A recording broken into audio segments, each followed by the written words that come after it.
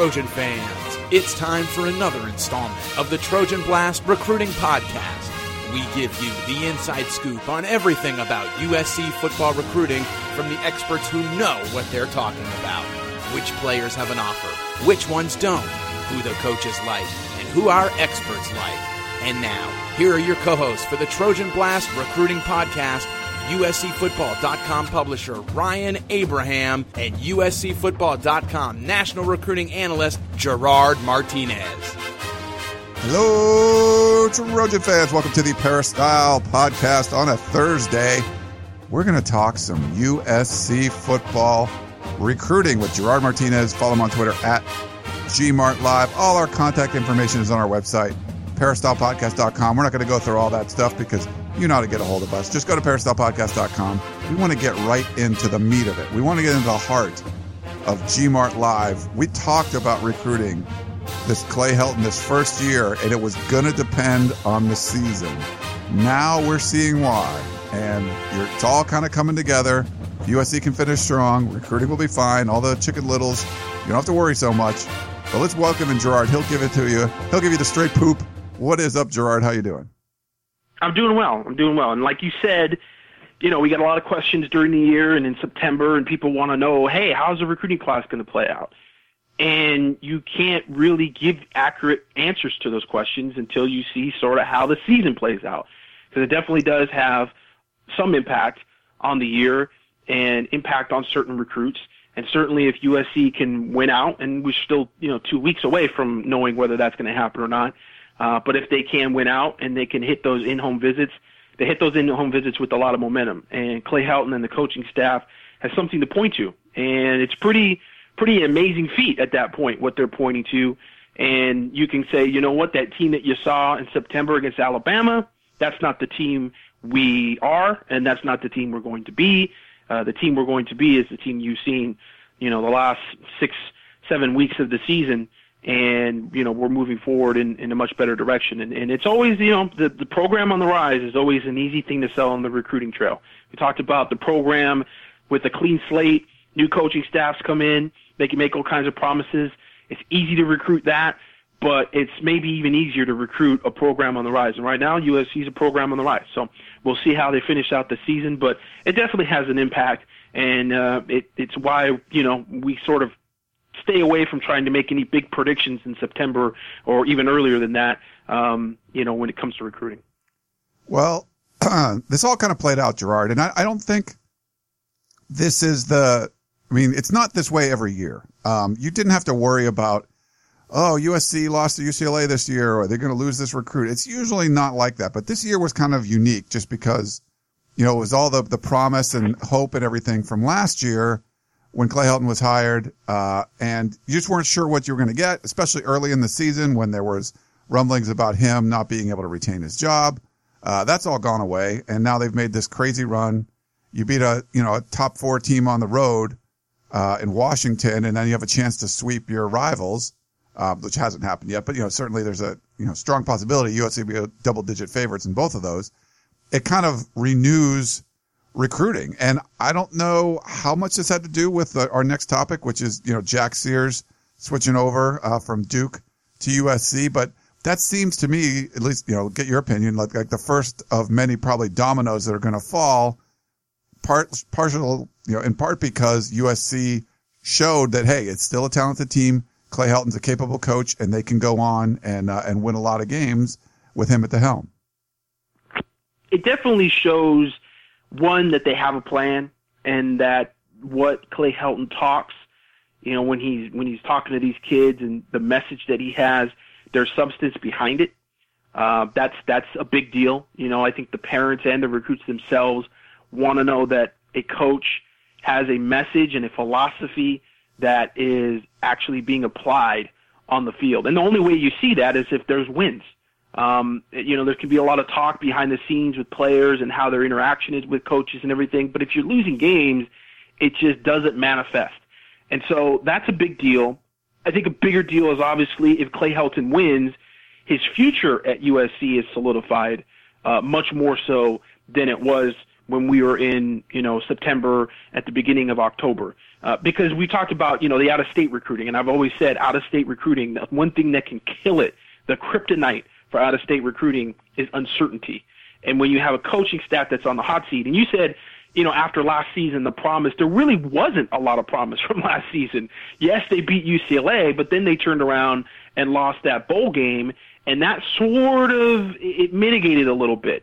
Now, certainly they closed with a lot of promise in terms of the recruiting process, and certainly you would say that signing day, 2016, was big for them, and they closed strong, and that brought some promise, and some people started to think, okay, well, hey, the guy can at least recruit. The funny thing is we're at this point now where we got in October and we're getting November, and a lot of USC fans are questioning, can Clay Helton recruit? So, it's sort of cyclical how these things happen, and the wins and losses and how they affect. And if you're, not focused on one thing, you're focused on the other and complaining about that. Now USC's winning. Now all of a sudden the attention for the USC fans is going towards the recruiting trail. Okay, we're winning, but now what are we doing on the recruiting trail? And right now on the recruiting trail, it looks like they're still stuck in September where they're losing games. And so, USC fans are a little nervous, but, as we said in September about them winning games, you kind of have to wait and see. We can't totally write the season off in September. It doesn't happen that way. It doesn't work that way. It's just like writing a game off in the first quarter. You've got 3 more quarters left. You just don't know what's going to happen. And same thing with recruiting. We're only at the beginning of when recruiting starts to matter. Okay, once you start to get into November and you get into like mid to late November, you've got in-home visits coming up here in the next couple weeks. You're going to have your first really big official visit weekend of the year, November 26th, with Notre Dame coming into town. You should see a handful of recruits coming in for that weekend.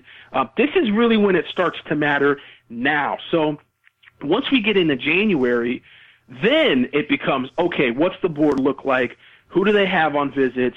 And it becomes a little more like, okay, this is now we're seeing sort of the home stretch and how this might play out. And things can still change from week to week. And certainly, you can have a guy out there like a Dory Jackson that, you're just not really 100% sure what he's going to do, where he's going to go. And that obviously impacts the class a lot.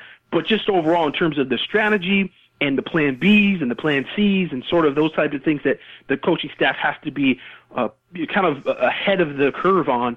You have to be proactive in setting up those plans. That's when you really get to see, okay, are they recruiting well or are they not recruiting well? Because at that point, you're in January. You kind of have to have those plans already in place and ready to go. And we saw that with Steve Sarkisian and Peter Sherman as recruiting coordinator. They were really good about keeping a step ahead of anything that might happen. A guy might decommit. A guy might go to a school that nobody thought he was going to go to, and USC was thinking they were going to get him. There was always sort of a pivot there that they could go to, and they were ahead of the game, and they were very proactive and aggressive in recruiting that way. And we'll see if Clay Helton is the same. We saw like last year, everything sort of fell into place at the end. That's just sort of how it felt. Everything just sort of fell into place. The guys that they were hoping to get, boom, boom, boom, just sort of happened. A little different this year because, again, we're not looking at USC recruiting for a clean slate, new coaching staff. You can come in. There's no, nepotism here. Everybody's going to compete for a starting spot.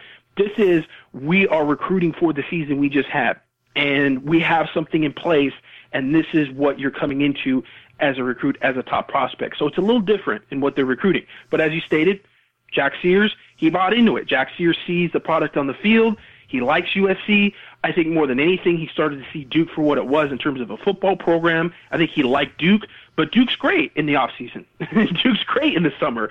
But then once you see these games and you go to an Army game and there's 20,000 people there, it's sort of a slap to the face of reality.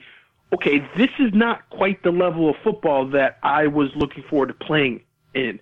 This is a little smaller than I want to play in. And so I think just USC and sort of the aura, the atmosphere, tradition, and obviously seeing Sam Darnold being successful at USC, he's like, man, he's been successful. I saw him at San Clemente. I played behind him at San Clemente.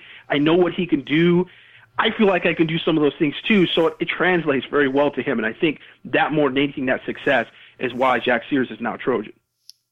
Yeah, it's hard to have a top recruiting class without a quarterback. We've seen good ones and stuff, but usually you kind of need that quarterback. And that's maybe that's why I say it's kind of the first domino, Gerard, is that you look at the roster, Max Brown's going to leave. You realize only 2 scholarship quarterbacks, and they didn't have one committed. They weren't really in on one. There was a couple out there we talked about, and Jack Sears being one of them. And there was some potential. There's Matt Corral for 2018, but you weren't really sure what was going on. So I don't think this would have been a successful recruiting class without a quarterback. And of all the choices out there, with all the choices out there, it seems like Jack Sears is the best fit and, the highest ranked guy, the one that's going to work the best. So that's why I think, to me, it's a first domino that, like you've been saying, you got to wait and see. This was a wait and see kind of year. Now that they're winning, people have confidence in the staff and Clay Helton, and you'll probably see a whole bunch of other, higher ranked prospects start to commit, between now and signing day. And, I don't want to patronize people and sit here and go, yeah, we told you to wait and see because we had this idea that USC was going to turn it all around and they were going to be great at the end of the season. That's not it at all. I would have never guessed USC had a shot to finish top 10 nationally at the end of the season after watching them play their first 3-4 games. Not in a million years. I wouldn't have. They have turned the season around a lot. I don't want to overstate it, though, because, they do have 2 more games, and they've got, a couple pretty good defenses that they're going to be playing here in UCLA and Notre Dame. And I know people are going to laugh and say, Notre Dame? Notre Dame's actually ranked pretty high in overall defense statistically. And they've got talent. Notre Dame recruits at a high level. So you think about those games, USC's got to be consistent. Now they're king of the hill, and they're playing from a point of being favored. And so we're going to have to see how they play in that light. They've been favored in other games, but I think up until this point, we've all looked at every game and thought they could probably lose that game. Even games against like Cal and Arizona State, you kind of go, yeah, they should win this game, but goodness gracious, what we've seen from them in the first couple games doesn't instill a lot of confidence in predicting, they're just going to go and blow these teams out. But they have done that. They've blown the teams out that they should have blown out, and they've handled, obviously, a team in Washington that is a very good team. I don't want to say it's a great team. I don't think there's any great teams in the Pac-12. I got a little bit of guff on Twitter for stating that after the Washington game, but the truth is Pac-12 is bad, folks. It's not a good conference right now. To really see that in the bowl games, it's, how does it compare with the Big 12? I don't think the Big 12 is great either. I think you're more, Big 10 and SEC are sort of the cream of the crop right now. But still, within this bubble of, okay, they're playing Pac-12 teams, USC is definitely shown that they are one of the better teams in the Pac-12. So that's saying something, because I don't think we would have said that after that Stanford game at all, and certainly not after the Utah game. So, yeah, certainly they've turned around the season. It's a big deal, and it definitely has an impact on recruiting. With Jack Sears, obviously, I think it did have an impact with him as well. We're just going to have to see how much of an impact it has with other players, but more, it's not the wins themselves, it's just sort of the feel of the program, the vibe of the program, and I think that's really significant. Let's go to, so just to let people know, up on USCfootball.com right now, once a month, Gerard updates and puts up these new boards, the target list for offense and defense. I was blanking on the name there for a second. It's not that hard of a name. Target list. Yeah, so those are up there. You have to be a subscriber to USCfootball.com, so check it out. If you're not a subscriber, do a 7-day free trial. If you're listening to this podcast about USC recruiting and you're not a subscriber, there's something wrong. You should definitely get in there. It's so cheap, and you get so much information from Gerard. So great stuff there on USC recruiting. We're not gonna give like an update of the target list. We'll just kind of go through the questions if that works for you, Gerard, because I think they touch on a lot of the different prospects that you were talking about in the list. Okay, and we will dive into the target list a little bit in the War Room, which is going to be coming up for Friday. And this is sort of a point kind of mentioned. Recruiting starting to become important. This is when it starts to begin where you start to make your steps toward signing day. And there's definitely some shifts. There's been some shifts in the target list, and there's certainly some shifts coming in terms of the committed class, how many guys USC is going to take. We're probably going to have a little information in there about possible transfers, guys leaving early for the NFL. There's going to be a lot of questions here that are actually going to come up in the next couple of weeks, just in terms of, how many guys will USC be taking in this class? This could end up being a very big class. Can end up being bigger than a full 25 class, just with all the chatter going on about guys leaving early for the NFL and possible transfers. And certainly the class as is right now, and I've gotten this question a couple times in the peristyle, is not set. I'll just say that. I'll just leave that hint out there for people. It is not set right now. So people are saying, well, USC has such and such commits right now. Race that. That's not really true. So keep that in mind. Well, that's a good segue to our first question from Charles and Carson. Charles in Charge in Carson. He wants to know, he said, I noticed that we have 12, and he calls them non-rated players. So that's what it comes to, Gerard. If it's not a 4 or 5 star guy, it's non-rated, which is not true. A non-rated guy is basically for scout, a guy that's not in the Scout 300. So that's what a non-rated player is. Maybe that's what they're saying. Okay, he said, so he's 12 non-rated players that are committed to the Trojans. The team that just beat Washington has 4 and 5 star recruits. How are we ever going to take it to the next level if we're not going to bring in the best recruits? Well, we talked about this, a lot just in terms of the stars and how USC's recruiting. This coaching staff is going after guys they like for their system, and they are not recruiting by the scout database. And that's, to be commendable. I think that you have to sort of look and see what your system is and feel confident in going after the type of guys you want. But again, this is not the entirety of the class, and certainly every good class, I think that I've ever seen, a school really kind of land one of those really, oh wow, okay, that's one of those classes that is going to be a memorable class. It tends to happen in January. That's where you really see the class come together. Last year we saw that with USC. We saw that in 2014-15 when you had Adoree Jackson and Damian Mama and Juju Smith and all those guys, the big three, come in on signing day to USC. You're always going to have that sort of handful of guys that you want to close with strong. Florida State sort of started that back in the 90s when everybody would question, like, oh, man, Florida State, they're a really good team, but, man, they got like 8 guys that they're going to have to sign here in the next, 2-3 weeks. And what did they do? They signed 8-9 guys in the last couple of weeks that were All-Americans, and they were great players. And so I think for a lot of schools, that's where you want to set yourself up for. And like I said before, USC has 16 commits right now on the board, 16 guys that are verbally committed. But that number is not really 16. That number is probably closer to 12, 13 maybe. So we're going to see some things shift. We're going to see guys shake loose. We're going to see decommitments. We're going to see all that kind of stuff. It's just sort of a part of the game right now, and I think USC is still in a good place in terms of playing that game. They're not at the level of Alabama, maybe not even Ohio State. I think that, that's when you start to talk about the amount of money you put in a support staff and the amount of recruiters you have on the staff. Where USC probably is the only real question for them. It's not Clay Helton. Because I think Clay Helton is a very, very good recruiter and a very good recruiter in-home. I've been told so by coaches that have been in-home with other really good recruiters. And Clay Helton is actually very, very good. He relates well to not only the kids, but really well with the parents. He has a message. He's very sincere in his message. It just plays well in-home. And so as far as being a closer in that respect, he does well. It's really a matter of him continuing to build his resume and build credibility with wins. That's the biggest thing that he doesn't have right now. And if he can get that and he can finish this season strong and he has something to point to and say, look, this is what we did. This is where we're at a program right now, okay? Next year, we're taking the next step.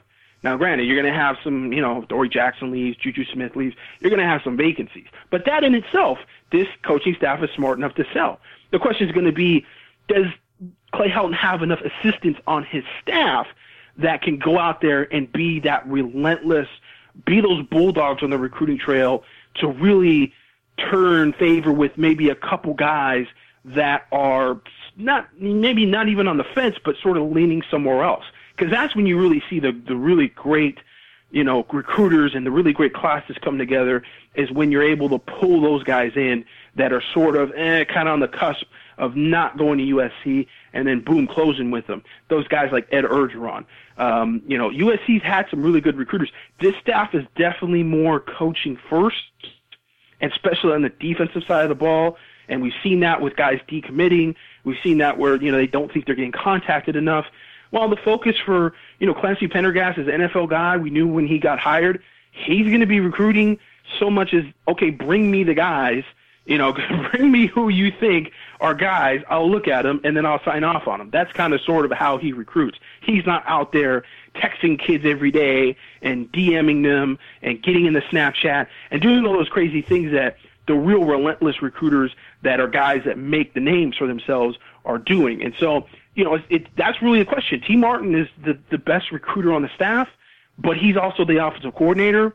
And just because they'll head in the off season, and it's not really the off season, it's just the bowl preparation, but after the season, doesn't mean that he's just going to be free to go out and just recruit like a wild man. He's still going to have bowl preparation and game planning and things that they're going to do. That's going to limit him in that respect. So you got to have guys like Kenichi Odisi step up and become great recruiters. They got to become relentless. They got to just be bulldogs. And they need the same thing from the offensive line coach. That's going to be the question. Do they have it in them to be relentless? And that's going to be the difference between, having a good recruiting class and a great recruiting class, in my opinion. And so you're talking the difference between being, top 10, 12, something like that, and getting into that top 5 range. When you want to close and you want to really be way up there, these assistant coaches are going to have to bring it. And we've seen already the support staff can bring it. The support staff has gone above and beyond for USC, but they're still not at a point, and this is where I compare them to Alabama and Ohio State or Clemson. They're still not, at that range where you've got this crazy amount of investment in it, and with guys that have been, head coaches of their places. And, USC is they don't have any guys that were ex-head coaches on the support staff like Alabama, who I think has 3 of them. Alabama and Clemson are somewhere in that $3 million range just in the amount of money they put in their support staffs.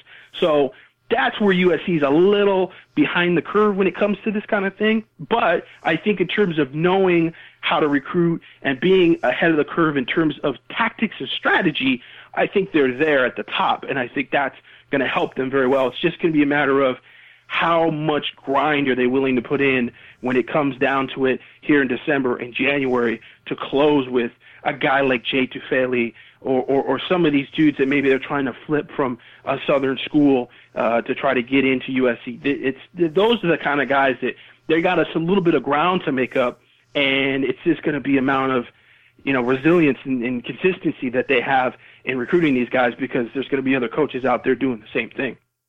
Let's let's talk a little quarterback recruiting.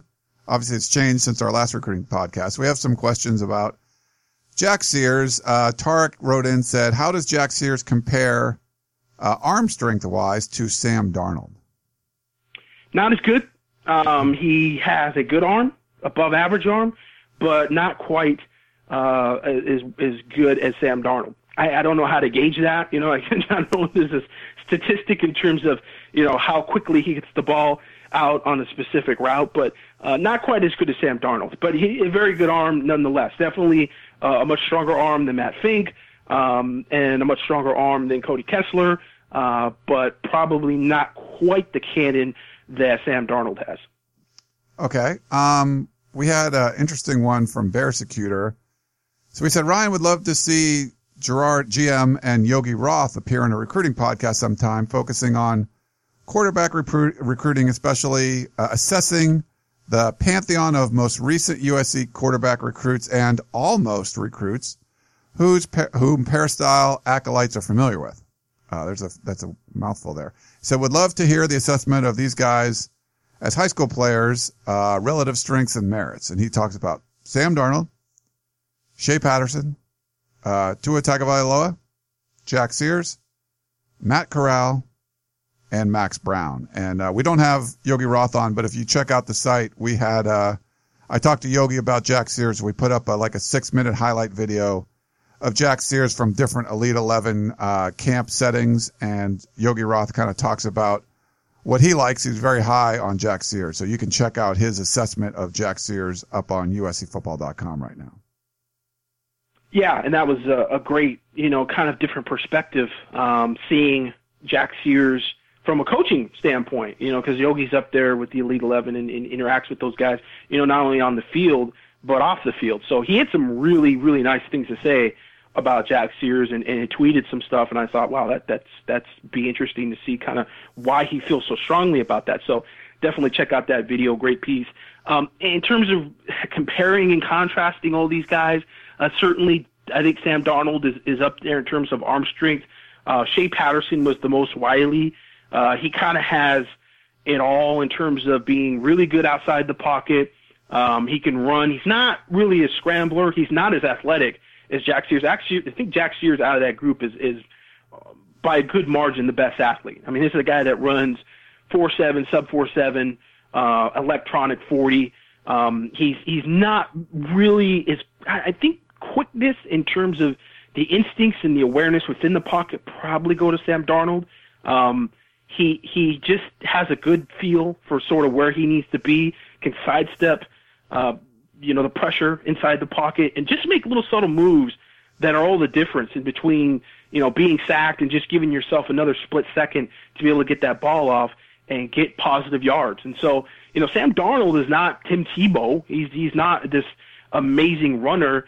I would probably compare him more to like an Andrew Luck, where he can just run enough to keep the offense in positive yards. And it's just such a huge difference between being, in a 3rd and 13 and a 3rd and 7 or a 3rd and 8. It's just, we saw that in the Washington game. So, Sam Darnold sort of has that magic to him, that sort of je ne sais quoi, where you're like, well, he's athletic, but if you put him on a time and a clock next to a guy like Jack Sears is going to win all day. Jack Sears is going to jump higher. He's going to run faster. He's freaking crazy with his Powerball throws, or like 40 plus. So Jack Sears is an incredible athlete. I think, sort of what illustrates the difference between Sears and Sam Darnold. Sam Darnold played linebacker as a sophomore for San Clemente. So you look at him, and he was all-league basketball. He's a guy that was definitely a good athlete, but sort of in a different way, maybe a more physical way, with his build, and he's a bigger guy, he's a stronger guy. Whereas, Greg Biggins said if Jack Sears was to play another position, he could probably be a D1 receiver. So I think that sort of illustrates the differences between Sam Darnold and Jack Sears. Sam Darnold, if he put on weight and played another position, he'd be more of a linebacker.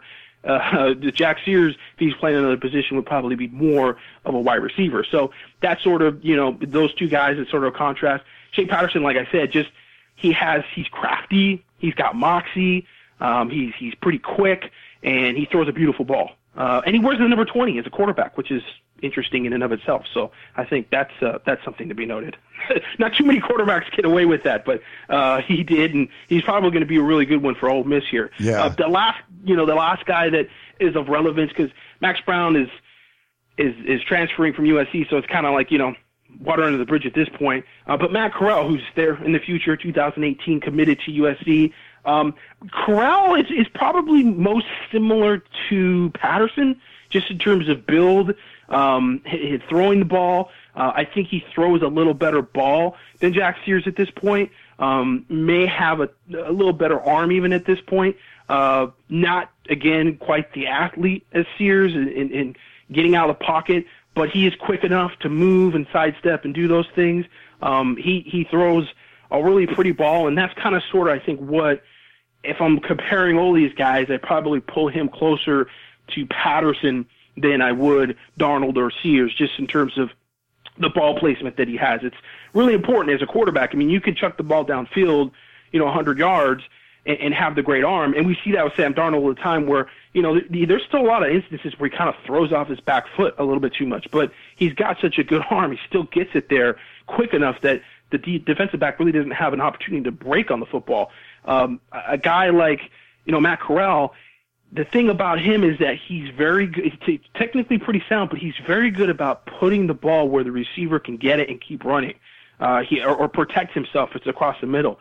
He does a really good ball placement for him is kind of first and foremost, and I think that's what makes Patterson really good too. Really catchable ball out in front of the receiver, and he can do something with it. And so you see a lot of yak yards from receivers that play with Shea Patterson or Matt Corral. So that's sort of a quick rundown of those guys and sort of how they relate and sort of their strengths and weaknesses. So with success in quarterback recruiting, Gerard, you're going to get questions like this next one. We saw Max Wittick transfer. We're going to see Max Brown transfer. We saw Ricky Town transfer. So it's happening a lot more. So I get why people would ask this. This is from Dan, class of 1962. He said, recruiting is our key to future success, and we have seen this year the quarterback position is key. We have a great one in Sam Darnold, and Matt Fink is a quality backup. With Sears making oral commitment, I like that. It's verbal, but that's fine. It looks like we have a good future of starting quarterbacks. However, with Matt Corral likely to come in 2018, would you see the same situation as this year where Brown and Darnold, where no one has to leave, where one of them has to leave to get playing time? Of the three, Sears, Fink, and Corral, who would you project as the starter after Sam leaves in possibly 1 year? Fight on from Dan.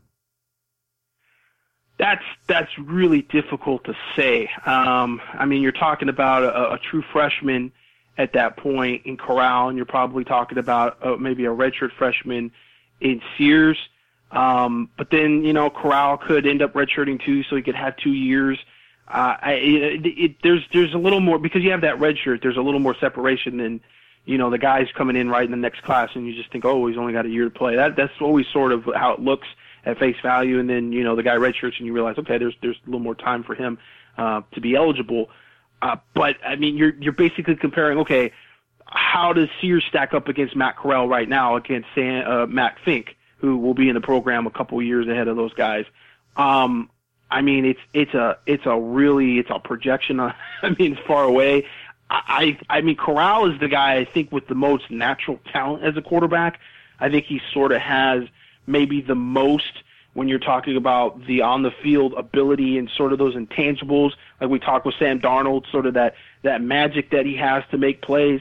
But Jack Sears could end up being the best of the bunch because of his physical attributes and the fact that, that kind of athlete, we're just starting to see. It's funny because, Sam Darnold is the first guy that they brought in as a quarterback that has enough athletic ability that he can keep the defense guessing in terms of whether it's going to be a run or a pass, or he can take advantage of opportunities where the defense decides to play USC like a pro-style offense and does not have a spy or does not have somebody there to keep tabs on Sam Darnold. This is all new for the Pac-12. USC's never had that. They never really tried to take advantage of that. Even in past situations where you had a guy like Cody Kessler, who was more mobile than I think people gave him credit for, USC just never tried to take advantage of it. And it's something, and I know I've been beating this dead horse for years now about USC running read option and having no option. It never made sense to me why you would have that type of offense. And this was Steve Sarkisian when he came in, he really accentuated it, running out of the shotgun 99% of the time, and your quarterback is never going to run the ball. And the defense knows they're never going to run the ball. And so they just crash down on the running back every time, and it doesn't help your running game, and it's sort of mind-boggling to not have your quarterback at least run by design a few times a game to keep the defense honest. And so with Sam Darnold, this is the first time you have a guy that can actually keep the defense honest. And really, there was a couple opportunities they missed, I felt, in the Washington game to run Sam Darnold. You had the outside linebackers crashing down really hard and not respecting the read option at all. USC didn't actually really run a lot of read option looks.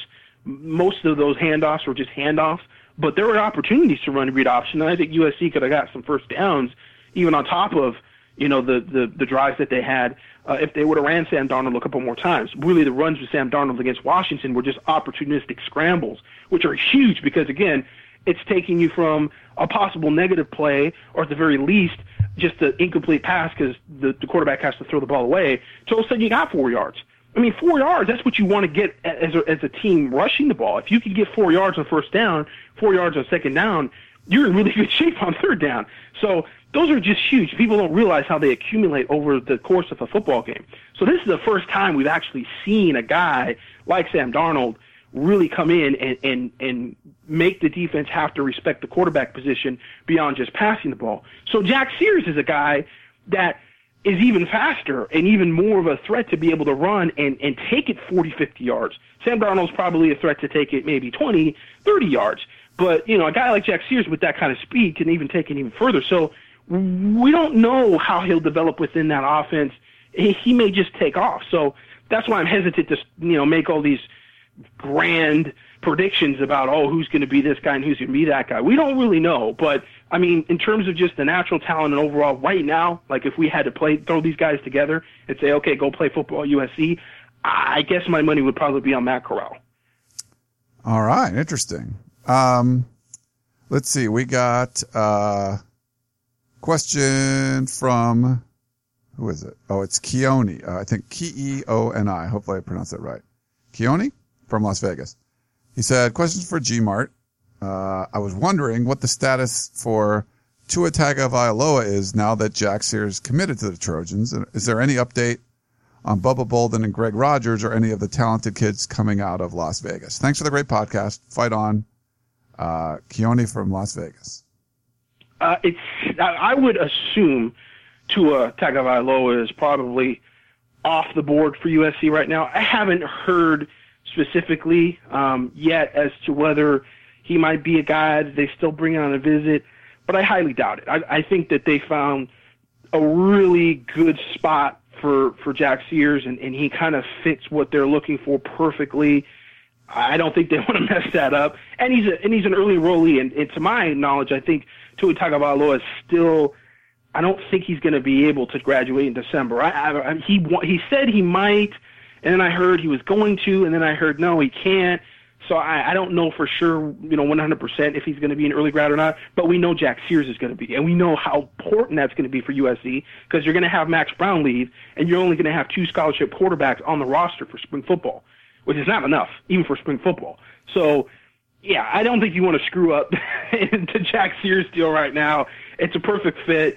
It's a great get for USC, and I don't think they would want to fool around with that by bringing Tagovailoa in. Now, in terms of the Vegas guys, Greg Rogers talked a little bit about him earlier this week.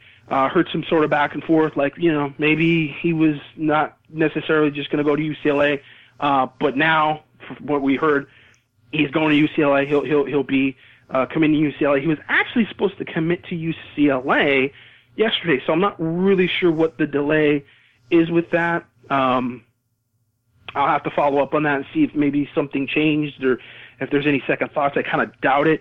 There'll be a little more in the war room about him.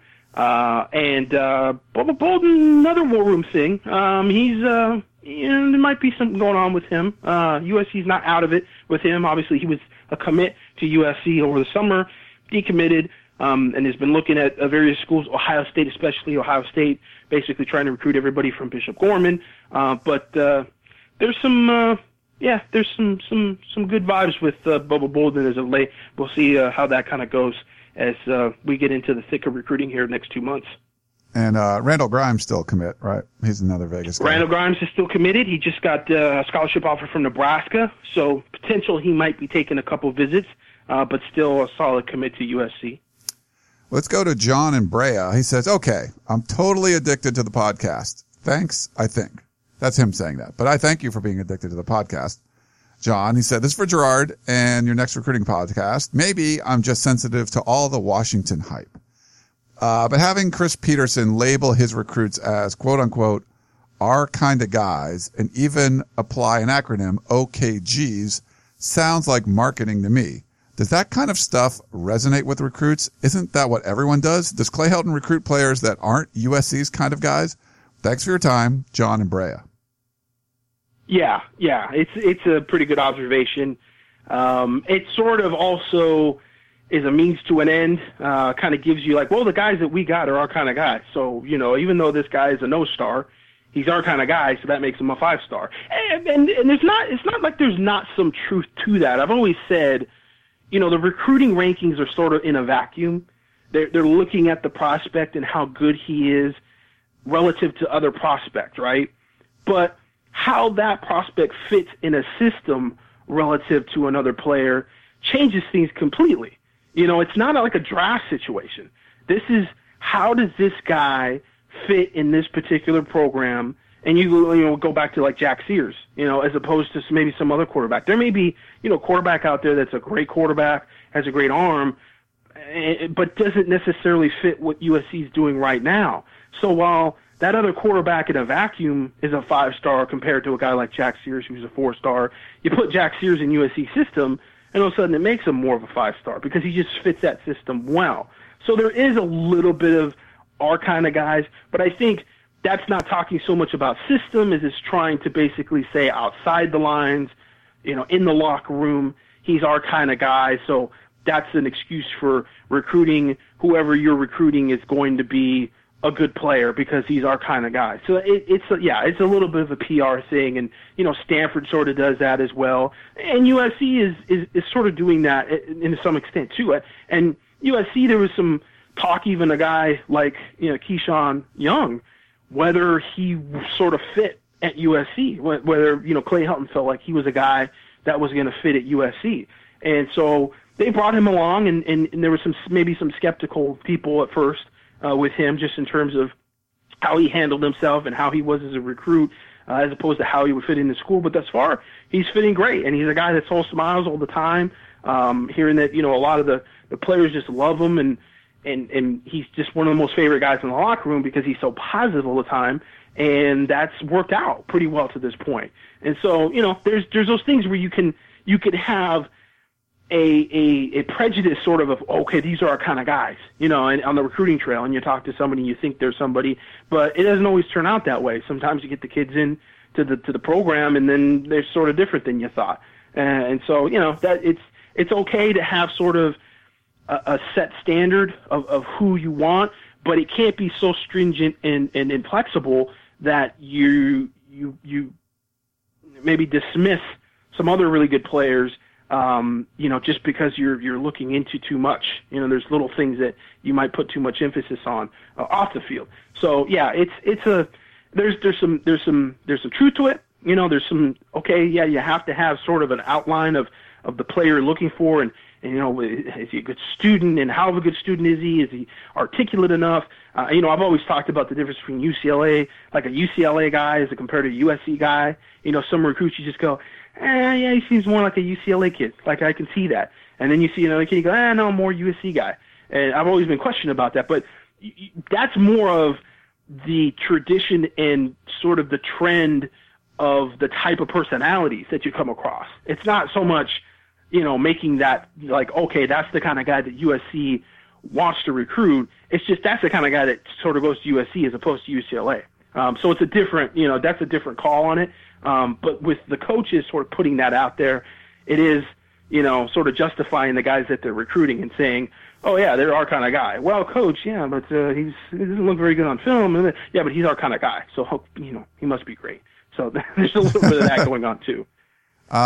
Phil wrote in, he said aloha and mahalo, but he was talking about basically your opening rant and what we've talked about, with the recent run that USC's had on the field, how it impacted recruiting. So I think we talked a lot about that already, but if you wanted to add anything else, but that's, I just wanted to mention him since he sent that in. Anything else you wanted to add to that, Gerard? No, it's just a matter of, again, the last two games and even the bowl game, how they finish and sort of, what they're going to be able to point to when they go in home with those kids, in January and have the official visits and say, look this is where we are right now as a football program. This is how far we've come. Don't you want to be a part of this thing? And how much that momentum is able to sweep in some kids that may be on the cusp, of being guys that have interest in USC, but being able to close the deal with some of those bigger guys. That's just really the question. And we're not going to have that answer really until we get into, late January, really. Yeah. And I think the 5-game winning streak was one thing. Colorado was in there, but that was basically it as far as, decent teams. Beating Washington on the road is a whole nother. That's another level. Beating both rivals, very important. And then, of course, if you can beat a named school in a bowl game, all of those things will add to stuff you can bring to the living room throughout, January. it's credit. I mean, it's just like credit. It's an accumulation. You know, people keep asking, well, you know, the state of the program and where's the program going? And, you know, everybody wants to be first on the call, right? Everybody wants to be the first one to say, oh, yeah, so they can say, I told you so. I'm so genius. I have this divine power that I can tell the future, and I told you guys.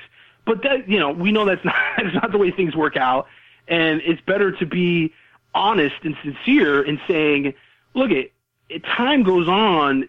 The one thing that Clay Helton, like I said, doesn't have on his resume is a bunch of wins as a head coach and things that he can point to and say, look, I've been able to build this and develop players to be able to do this, this, and this.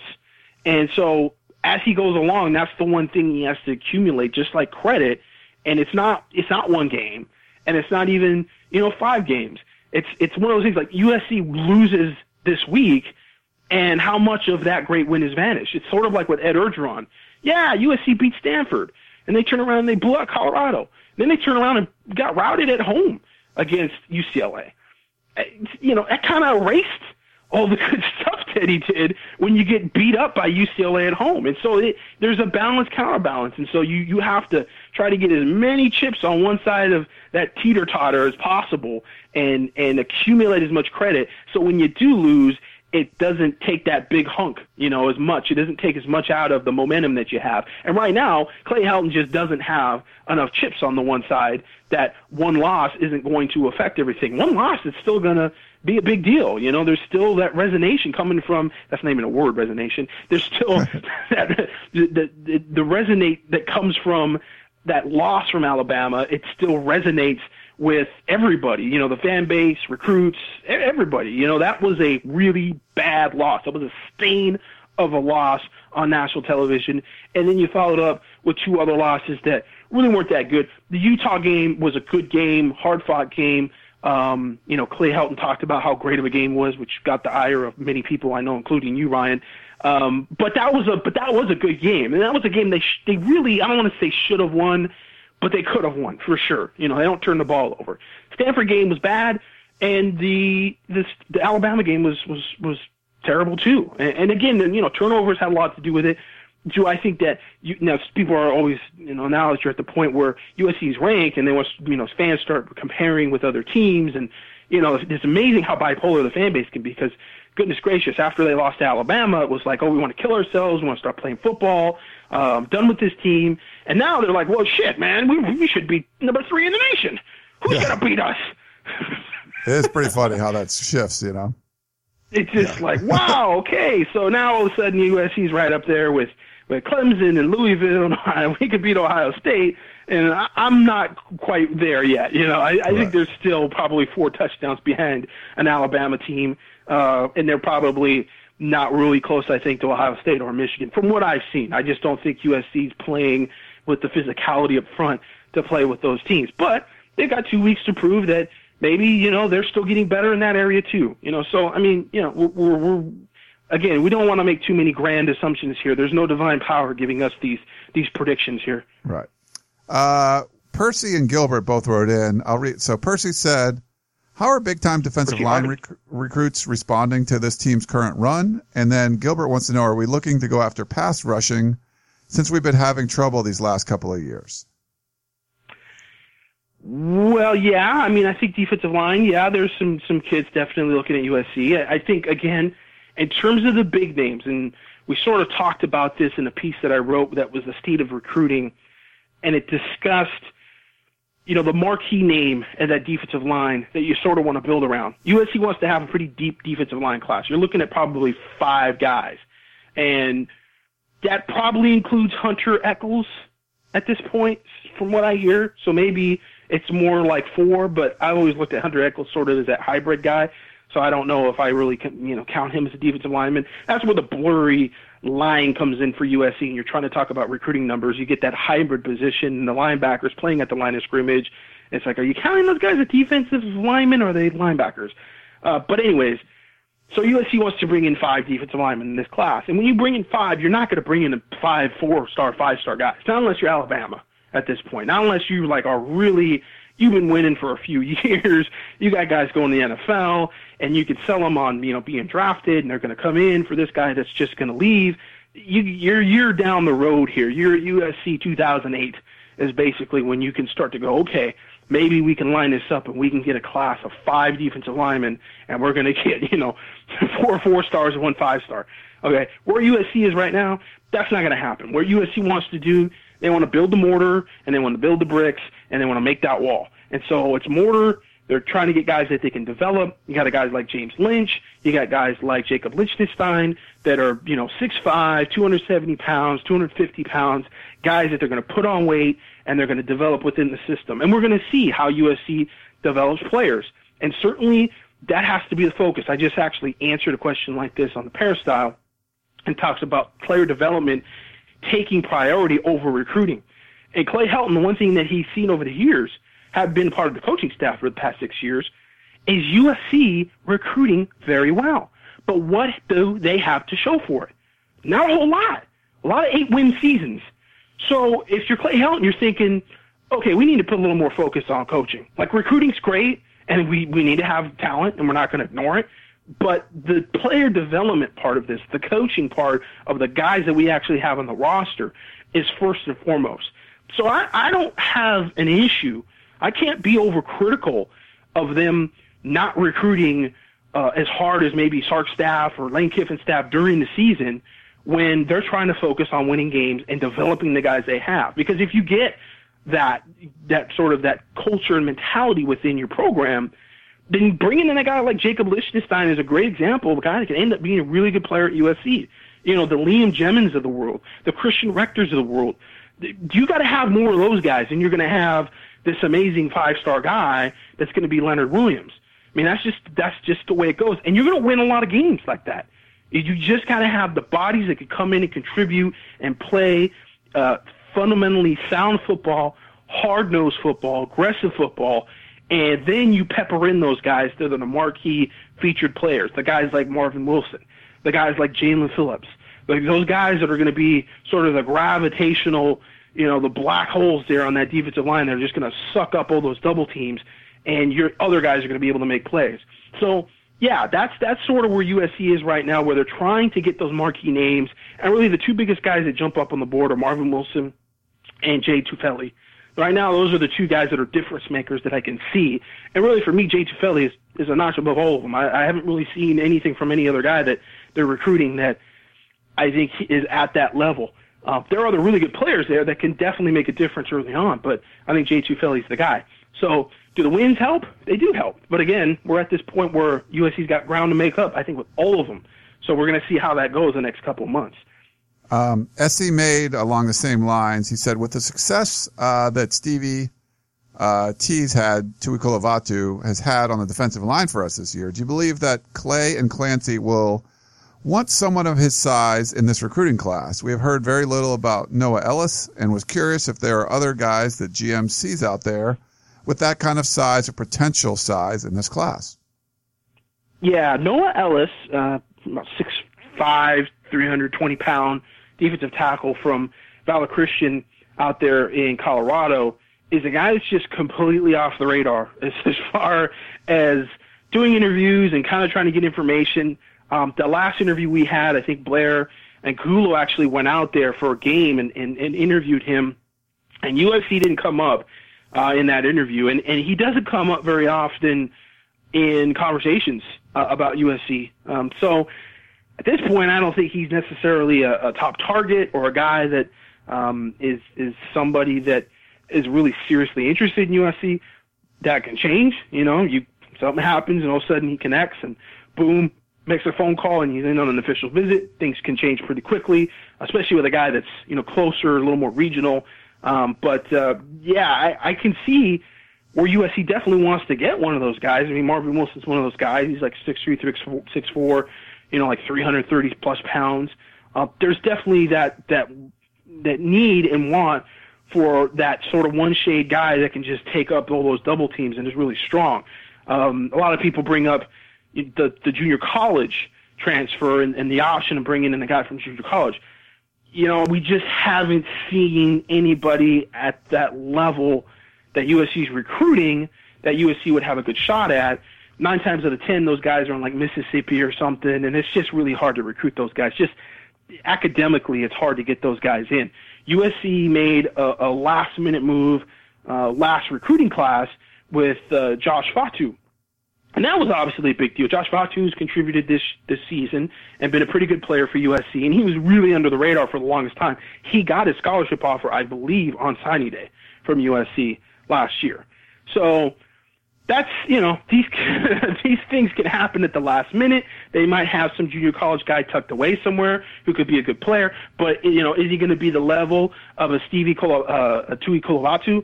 Probably not. And we knew, how big Stevie was going to be for USC. The coaches talked him up a lot during the off season and said he's huge to us, to our success right now. I mean, this is the guy. This is the guy that, not just from the standpoint of his talent, but just his maturity. Just that he's a grown man that you have in the middle of your defense, and it really helps settle everybody around you. And so, it's gonna be tough losing him. Do they have a guy that they can just plug in there? No, obviously the biggest recruit on the board right now for USC at that position is going to be Noah Jefferson. That's the guy that they really have to get back into the program, and they got to get him back on track and focus, because we know he's a difference maker, and we know he's a guy that can definitely be a guy that can make plays for them, and sort of been, again, sort of that gravitational point for the defensive line. So that's really where USC has to work at. They do have some talent on the defensive line right now, just on the roster. They've got some good players. So it's not necessarily like, they're completely, they have no players and they have to restock completely. That's not really true. I mean, you got Rasheem Green there. You do have some younger guys there like Kevin Scott, Christian Rector. Liam Jennings has come along and is 290 now and developing into being a guy that can probably contribute here down the line. So they've got some young talent there, and they've got some guys. It's just a matter of continuing to bring those type of guys in, which they are. They have a few of those guys.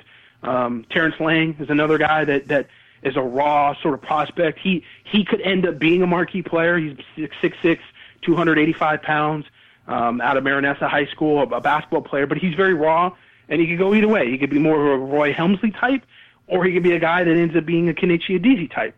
It just depends on how he develops and how much coaching he's able to absorb to get better and get more physical. He's not an immediate impact player, but down the line he could end up being one of those guys. But the marquee guys that are going to make that difference next year, there's only a handful of guys out there, and probably only 2 or 3 that are probably going to visit USC. So, that's what January is going to be about. It's going to be about Kenichi Adezi trying to, he got Rashawn Baker Rashawn Baker? Yeah, Rashawn Baker. No. Rashawn Gary, the number 1 recruit in the nation last year from New Jersey, got him on an official visit and was able to, give him something to think about. I don't think he was ever coming to USC, and certainly at that point, Kenichi Adezi wasn't even the full-time defensive line coach. But the fact that they were able to bring him in and get him on campus and make his mom say, they really like Kenichi Adezi and they really liked USC, that was kind of a little bit of a win in and of itself. And then a couple of weeks later, Kenichi Adezi was named the full-time defensive line coach. So, he's got to pull that in again, and now he's got a little bit more rep, a little more credibility, just like Clay Helton. And if they can win out, then maybe one of these guys he's able to close the deal with. SC Made had another question. He says, does Stephen Carr compare in some way to Royce Freeman from Oregon? He seems to be built very well, great hands, and still has enough speed to break big runs at the running back position. And then he said, thanks so much for the great podcast and all the hard work your team puts in for the P. Similar in some respects, but I wouldn't compare him as, he's the next kind of guy. Somebody did make a really good comparison for Stephen Carr, and I'm blanking on what it was. It was on the Peristyle. It was a couple months ago. And the thing about Royce Freeman, he's a very powerfully built player, and he sort of always has been. He came out of high school about 220, almost pushing 230. He's a bigger guy. And so, in terms of speed, probably a little better straight line speed maybe than Stephen Carr. I think the thing about Stephen Carr that makes him special is his lateral speed, his vision, his movement, his balance. He's quicker than really he is fast. He's not a real top-end guy, but he's really, for me, the things that you see from Acro Cedric Ware, he's just a better version of that. He's got great hands. He's a fantastic receiver out of the backfield. As I said before, really good vision, breaks tackles. He needs to get into probably a little stronger into that probably like 215 range, but kind of feel the same thing about Cedric Ware. I think he needs to be putting on more weight. He needs to be a little stronger. That's more where his game needs to gravitate towards rather than trying to be sort of a finesse type, okay, keep my speed type of thing. I don't think Cedric Ware is going to get a whole lot slower if he puts on, 10 pounds, 15 pounds. Same thing sort of goes with Stephen Carr.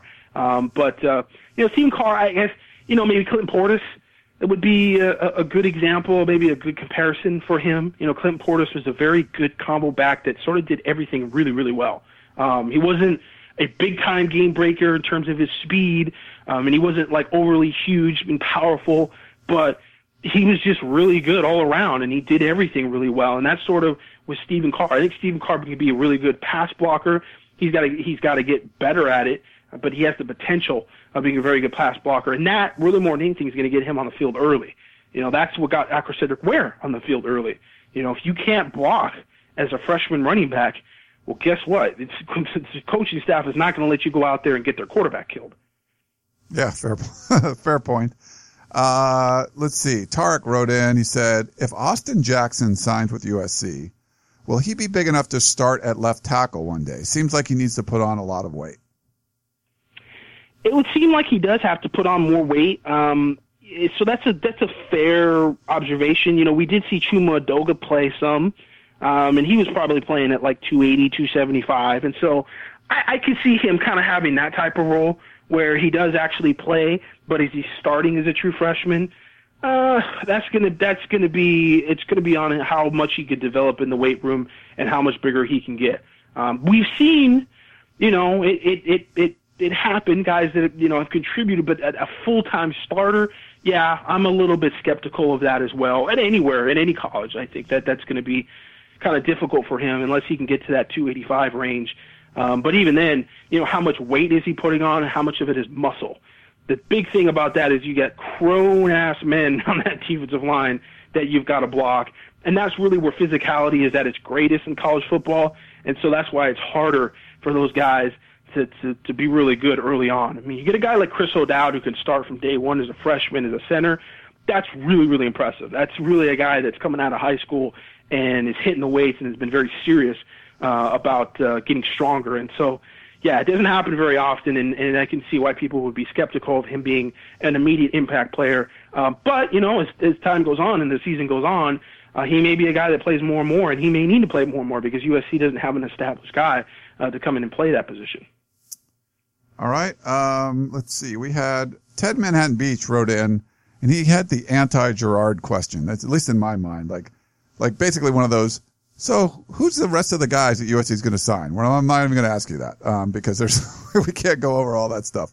But he had another question, and he said, any thoughts on JC transfers, Kendall Sheffield and Blake Barnett? I believe these players are immediately eligible. Ted in Manhattan Beach.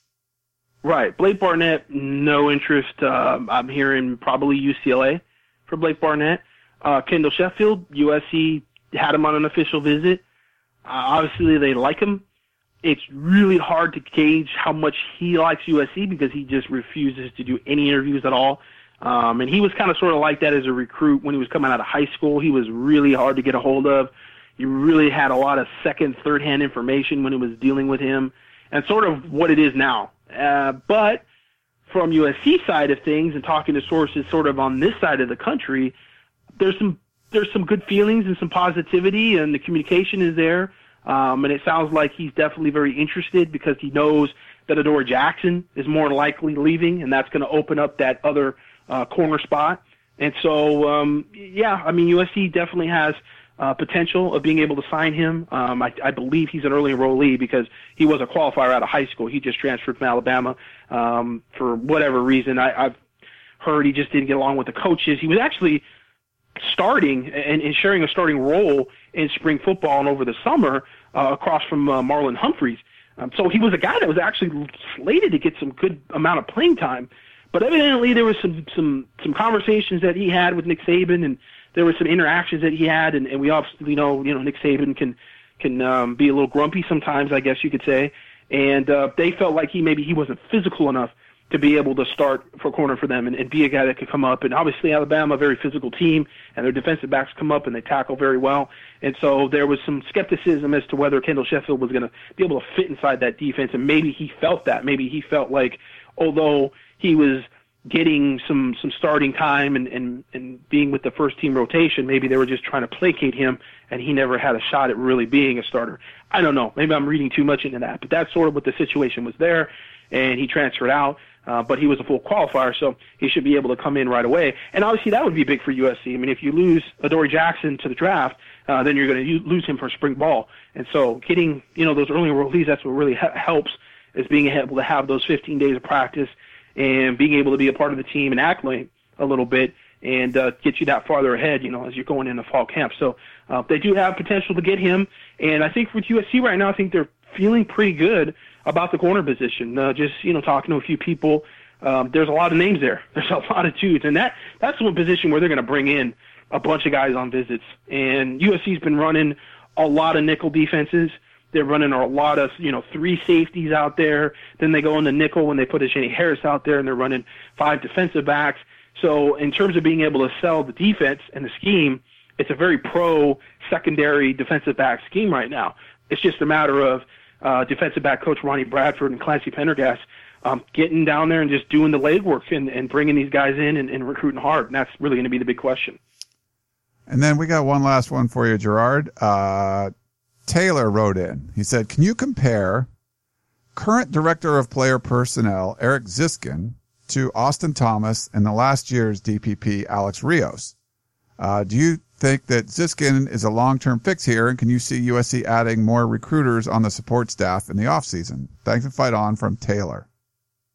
The last question, yes. I mean, I think that, like I said, in terms of the investment into the support staff, more is definitely better. And I don't know where USC is in terms of the investment they have financially as the dollar amount. I don't know where they're at, but I can't see it being within like $1 million of Alabama at this point, where you got Steve Sarkisian and Mike Loxley and guys that were former head coaches at other places. They're probably making more money, I think, than Eric and Alex and those guys. And certainly, they have the resumes to do that, to command that kind of salary.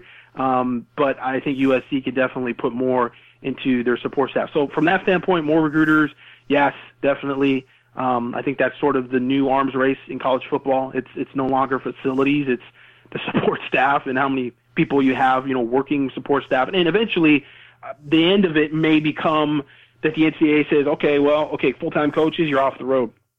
Full-time coaches, you're not going to be recruiting like you once were. You can have, the phone conversations with kids, and you can do that stuff. But, in terms of the evaluations from and going off field, you're going to get your one in-home visit or whatever it may be. You can be there for official visits. But the support staff will become more like an NFL scouting staff, and they will be on the roads, and they will be doing the evaluations. And so it will be sort of shifted in terms of the importance of being a good recruiter as a coach, as a full-time coach. It'll change a little bit.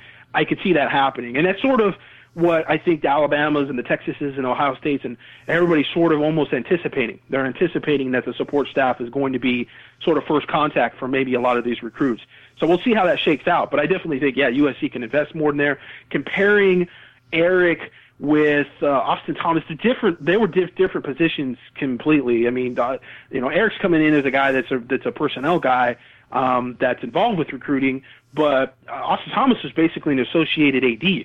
I mean, he was coming in to be the guy that was sort of a GM of sorts for recruiting and for the program. So different positions completely. So you can't really compare the two, apples and oranges.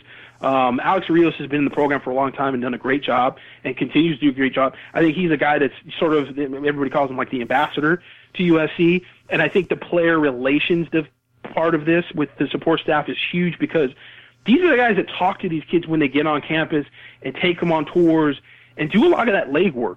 And so, Gavin Morris is another guy who's the high school relations guy who is just a vital part of the face of USC to recruits and to the high school coaches.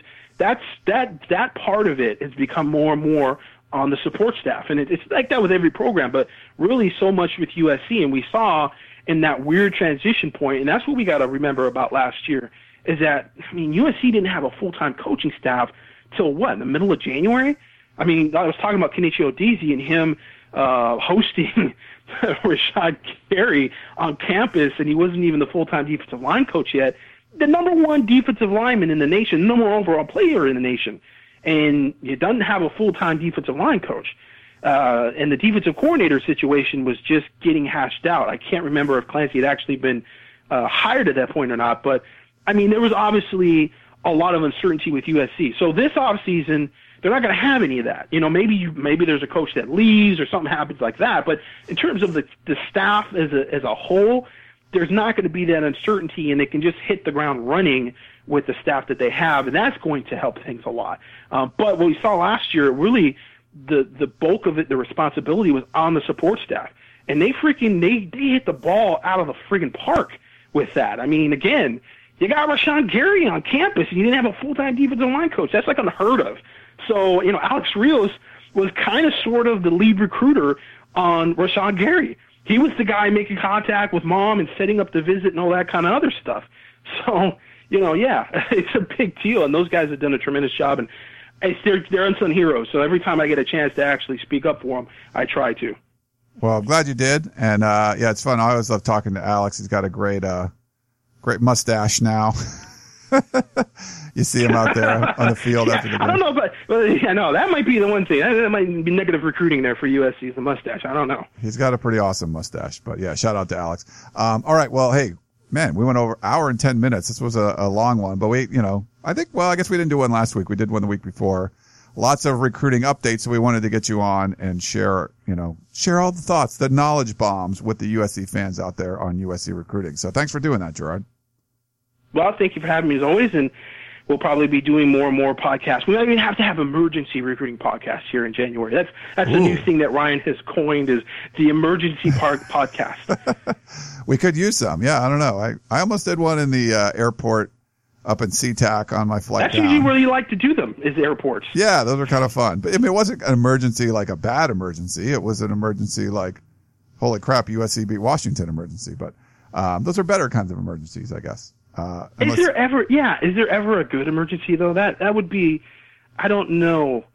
If usually when somebody says there's an emergency, it is bad. It's sort of inherent in the word emergency. I don't know by definition if that implies bad, but it sort of does. Maybe we have to change it. Maybe I don't know, something that suddenly comes up that's great. You have to figure out a good word, a way to coin it.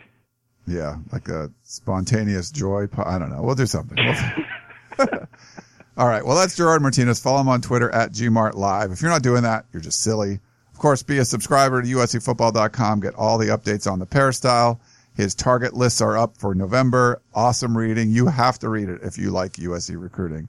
If you listen to 110 minutes of the podcast and you haven't been a subscriber yet, there's something wrong with you, dude. Like, you need to check it, or men or women, whoever. If you listen this long to our podcast, bam. All right. Well, anyway, that's Gerard. I'm Ryan Abraham.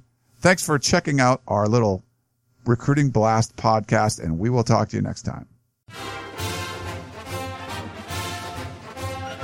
You've been listening to the Peristyle Podcast, presented by USCFootball.com. Be sure to tune in next week for the latest news on Trojan football and recruiting. And don't forget, you can automatically download the podcast directly to your smartphone or tablet for free. Just click the iTunes link on peristylepodcast.com or search for Peristyle Podcast at the iTunes Music Store.